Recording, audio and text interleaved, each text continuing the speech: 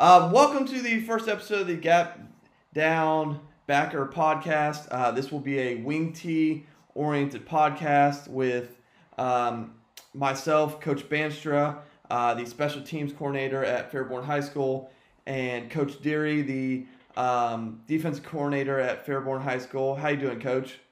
Good. How are you? I'm doing pretty good. And today we are going to talk about first. I think we're going to start basic, and this is going to go long, and eventually we'll get to schemes, belly, buck sweep. But today is going to be what is the wing tee and why should high schools run it. So let's start with that. What is the wing tee, Coach Deary? Because I mean you've spent your whole career in it. I've spent roughly half my career in it, and I kind of get annoyed when coaches kind of encompass it all in the wing tee, the double wing, the flex bone are all the same thing, and they're not. They share similar elements, but they're not the same thing. So, in your opinion, how would you describe the wing tee to somebody that doesn't know it? Honestly, obviously it's 31 personnel base, so you get 3 running backs, 2 wings, and a fullback, quarterback. You always have a tight end, and that'll be your strength most of the time, obviously. And base, it is. And then you have your split end who's lined up outside wide to the weak side. Obviously, you got 2 tackles, 2 guards, and a center.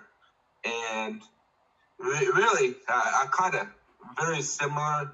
And I understand why a lot of these teams and people can put them together. But I think really the wing tee is, I mean, if we compare it from a flex bone standpoint, the main difference is instead of reading them, you block them, and you block them with angles. And it's more gap scheme oriented. There's very, very little zone elements or read elements to it. Is you run it in the A gap, B gap, C gap, or D gap. And really, it's about as simple as that. And that to me is what the wing tee is, just angles. Everyone's blocking somebody, obviously, if you're not handing the ball off or running the ball. And more deceptiveness. But other than that, that's to me what the wing tee is. Yeah, that's part of how. I mean, to me, it's like a deceptive offense, and a rules based deceptive offense. I think that's that's part of why this is called gap down backer is because I mean the old adage is when in doubt gap down backer. Like if you're an offensive lineman, if you run gap down backer, you will be right on 90% of wing tee plays outside probably jet sweep, and unless you were like the pulling guard on one of these plays, like you're right. I think what the reason and like this is where I get on my mini rant is it gets tied in with some of those are offenses because formationally they're very similar. Formations are very same, so they use some of the same formations. But as you kind of point out, the offense there's differences. Whereas the wing tee is a gap scheme, angle oriented offense. To me, and this is my ignorance with the triple is a read oriented. Instead, we're going to use angles to block the guy that their best guy. They're going to read their best guy theoretically. I mean, you might read the worst guy. It varies. And then the double wing is just a whole nother breed. I coach in the double wing. It's foot to foot. It's as my old boss used to tell me, the double wing is a fist fight in a phone booth, and that I mean it's you run superpower and counter, and then they cry. So I think that's kind of where it is. I mean, it's evolved over the years. I think we watch it. Gus Malzahn running it in college. Kenny Simpson runs a beautiful gun T version down in Arkansas.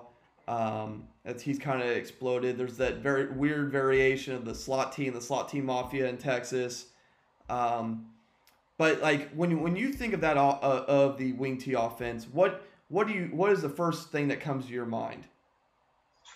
Honestly, it's all about maximizing. And I think that's kind of the beauty of the wing tee offense is like it helps you when you're maybe at a school that's not as talented and it can put you in games. But like someone asked me, what if you had dudes? What if you had 4 or 5 guys? And I said, then the wing tee is a lot better than any other offense. Because at the same time, the brand of the Wing T is always, to me, maximizing your talent. Whether that be incredible talent or bad talent, it's always about getting the best out of your guys. And so if I have better talent, then the Wing T is going to be that much more explosive. And you can maybe do some different elements to it, you know. But I think maximizing, and you maximize your talent and you maximize the tempo and dictating the tempo, whether you want to go quick or you can go slow. I mean, really, you play the game that you want to play with the Wing T. It's all about maximizing. And you hit on a good point there. Like, it's about maximizing talent, and I think kind of that next part of what we wanted to talk about today. And like I said, we don't want these podcasts to be super long. Some of these will be longer than others, but we kind of want to get to the point with some of these. And you kind of mentioned there is, why would a high school run it? And I'll let you start off with that. Why do you think a high school? Why, if you were hired as a head coach or an OC tomorrow, what would give you the inclination to run Wing T, whether it's under center or shotgun? I mean, why wouldn't you? I mean, there's so many different avenues you can go from, and really the beauty of the Wing T is you get to choose your identity, and whether that be Bucks, Jet, and that's your base, and it's just more of a finesse. But I think the one thing about under center, there's two things that why we run it. It's deceptive and it's fast as hell. And when it's ran right, you know, you look at, it's even funny when you see like established Wing T team on huddle, and they don't even know where the ball is. I mean, it requires a team to be extremely disciplined in reading guards and to beat you and stop you. And even if they read guard, you can counteract that and influence. So why deceptive and speed? I mean, you also have angles. You never put a kid in a bad one-on-one spot. You know, I mean, blocking, we talk gap down backer. I can trust a 210-pounder to block a 240-pound guy. Not one-on-one, but if he blocks down and takes a good down step, he can watch him. I've seen it done many, many times. And I think the one thing I love about it is, obviously I talked about being explosive or slow, dictating the tempo, but it keeps you competitive in games that you probably have no business being competitive in and winning. You can put a good quick game into it, boot, and play action game. And I think the one thing that's beautiful about the Wing T is really you always have an answer, right? You know, I'm a jet sweep guy, so philosophically speaking, if the play side linebacker should never tackle jet, and if he does, I'm running trap because then he's just throwing way too hard. Or, all right, the DN or the outside linebackers making the play on jet. Okay, I'm running down. You know, I want to run belly. Well, there's 6 different ways you can block belly. So there's always an answer to how to block it, and I can still run my play. So your kids you're never really outflanked. To a degree, you can always find a flank in the Wing T offense, and it helps equate the numbers in the game. Because if you have an 8-9 man box, you can still run trap for 10 yards. I mean that's and I think that's the beauty of it. So why? All of those reasons, man. I think, and it's never really a talent based answer for me. It's always just it maximizes everything I want to do. You know, I've been in a Wing T offense. My first year coaching, we averaged like almost 50 points per game under Joel Dozier, the offensive coordinator. And we had a quarterback that could sling it. We had 2 sub 4.5 kids. One ended up going D1. And then we had a fullback who was a sophomore who was one of typical high school best running backs ever, Cole Barhorst. And, you know, just we went up tempo. Every single play was in a no huddle offense. We would get 65 plays in a game. And then the next year, our talent level was still great, but it wasn't as good. And we slowed the game way down. And we were able to dictate tempo. Even if we wanted to go hurry up, we get a big explosive play. It just... And then all of a sudden, our talent dropped off a little bit, and we were still competing against guys that were just teams way better than us. So it made us great, and it made us competitive when we shouldn't have been competitive. So why? It's exactly that. I'll always be a Wing T guy for those reasons. I agree, and a lot of points of that is the fact that I think it allows you to maximize your talent. It's deceptive, and I think it balances the equation. And when I say balance the equation is I'm not saying it's going to allow you to beat the team down the street that has 18 Division One athletes. I'm not going to say that, but it can shorten the game, have ball control, and it can take angles to put your kids in a better position to deal with some of those athletes. I'm not saying you're going to win that matchup every time, but at least it'll put you in a good position. In terms of maximizing talent, I mean, I get the argument. Well, we have 4 wide receivers and 8 quarterbacks. That's great, but some of those receivers in our offense can become running backs. Like we turned our best receiver this year into a wing. I mean, and we now instead of just getting the ball 3 to 6 times a game, we hand him the ball and throw him the ball. Like it maximizes the best of both worlds. And the same thing from a defensive standpoint too. Now you got to worry about that guy. Yeah. So like you're already looking at what formation are they going to be in? You know, whether that be load or is it your typical 100 series or just your red and blue? Then you got to find out. Oh my God, their best player is a wing. Okay, here he is. He's a wing for a reason. It just gives you way more on the plate than what it probably should. And I think it allows. And when we're talking about balancing and maximizing talent, I've put 5'4", 140, 160 pound guys on the offensive line at spots and be able to maximize it. I don't need the 6'2", 250 pound kid. Mm-hmm. Now you could say maybe I'm just not good enough coach to be able to put that same kid in a different offense, but I think it allows you to put some kids who maybe not get on the field in other spots. Yeah. And even like receiver, if you have a great athletic receiver, great. You can use the crap out of them with vertical routes and stuff. But at the same time, if I don't necessarily have that explosive kid and he's just a good route runner, the play action game alone will get him open. Decent route running and play action game will get that kid open, and he'll still catch 3 balls for 120 yards. I mean, heck, wasn't over from Ohio? So there's an Ohio State kid named Julian Fleming. I think it's his name. He's a freshman this year. He was a top 5 player in the nation, and he played in Delaware type wing team, man, old school. They threw the ball 1 time a game. He probably had 1 catch and a touchdown every game. Yeah, I mean, it allows you to maximize the talent. The other great thing is, as you point out, it's deceptive. Like, I mean, if that's a big thing, and I harp on it all the time with our quarterbacks. Like, it drives our quarterback coach Mike McKenna insane. It drives me insane too.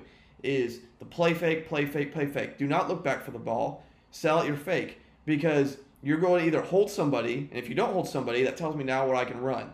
Okay? The great thing about this offense, I don't have to be a Ron Mackey or a Gus Malzahn genius. I don't. It's an if-then series. Now, like I said, I can add wrinkles into it and make myself look a lot smarter than I probably am, but it's an if-then series. If they give me this, I'm going to run this. If they're not pursuing backside, okay, we can keep running this. If they over pursue backside, I can run naked, waggle, and so forth. Like I said, if we get this front, I can run power. We get this front, I can run down. And we'll get to belly here in 2 episodes. But belly, I mean, you can block belly 4 different ways, depending on how they line up, which is yeah. That's why, and for people who don't know what belly is, it's essentially ISO. And that's the terminology issues. I love poking fun at guys who call it ISO, and it's hilarious. But I think those are kind of all the reasons why to run it. I think it's again, if you have somebody that can throw, you can throw out of the wing tee. Like I said, the teams that go gun tee do a great job with it. You play action game. Heck, we've added air raid principles into ours, like out from under center. Well, I think. I mean, heck, I remember he was before. I'm a young guy, so, but he is a year younger than me, or 2 years. His name was Zach Blair. I think he's some kind of coach out over at Indiana Western University. But he had a preferred walk-on offer to go play Ball State, and I mean, the only reason why he probably didn't get the offer because he was like 5'9", 5'10", maybe smaller. But I mean, he had the best ball placement I've ever seen.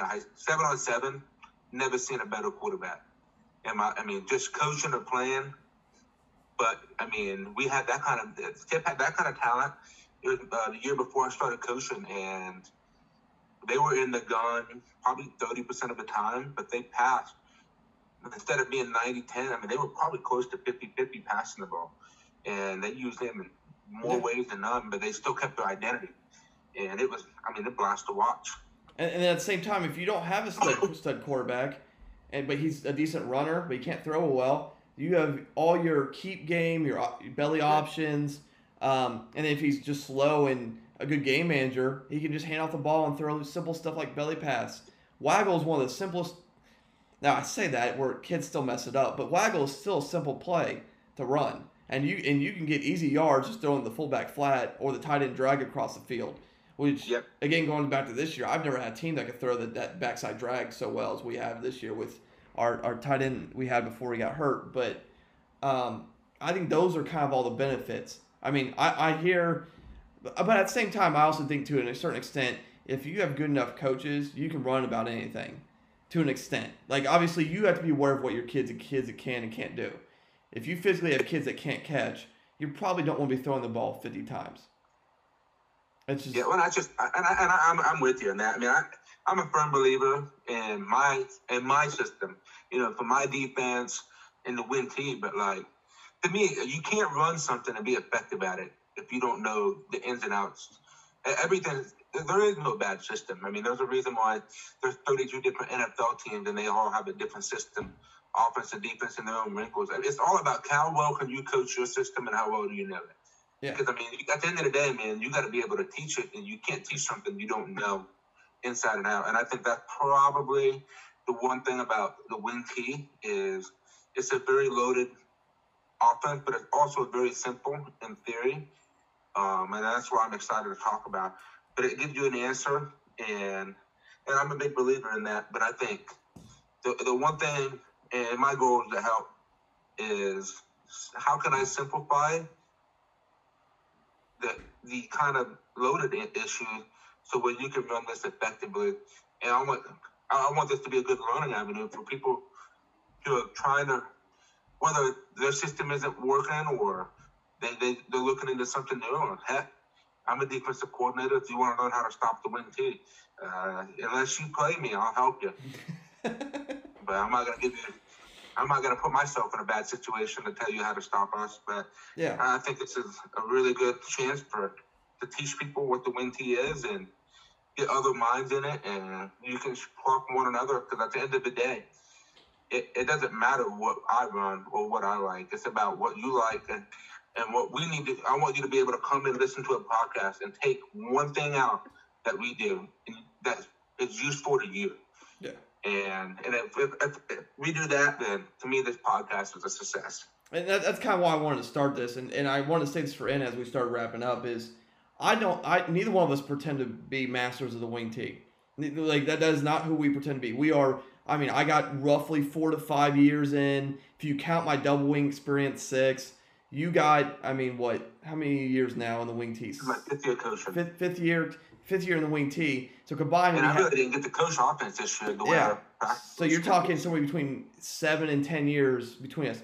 But I think both of us are eager to learn more, and that's part of why I wanted to start this. Is the opportunity for, as an offensive coach in the wing T, an opportunity for me to learn more and also help others learn more. I'm a very, very big advocate, as you know, and I talked about this all the time in interviews and when I'm talking to other coaches on and off screen. We are a coaching community. So my biggest thing is, how can I help other coaches? Now, obviously, do I still want to beat everybody on our schedule? Am I going to do what I can? Am I going to tell them everything? No. But I'm also going to help good people. Like, I mean, we both have friends in our league that we help all the time when they're playing different people that aren't us because they're good people. And I want to extend that for anybody who wants to learn more about the wing T, whether it be under center, shotgun, adding RPOs, adding mesh, why to run it, how to sell your community on it, branding, everything. If we can do that, then it's a success. I mean, if we get 10 views and it helped one person, it's a success. Now, I hope we get more 10, but it is what it is. And then kind of as we wrap up, I do want to kind of give you a preview.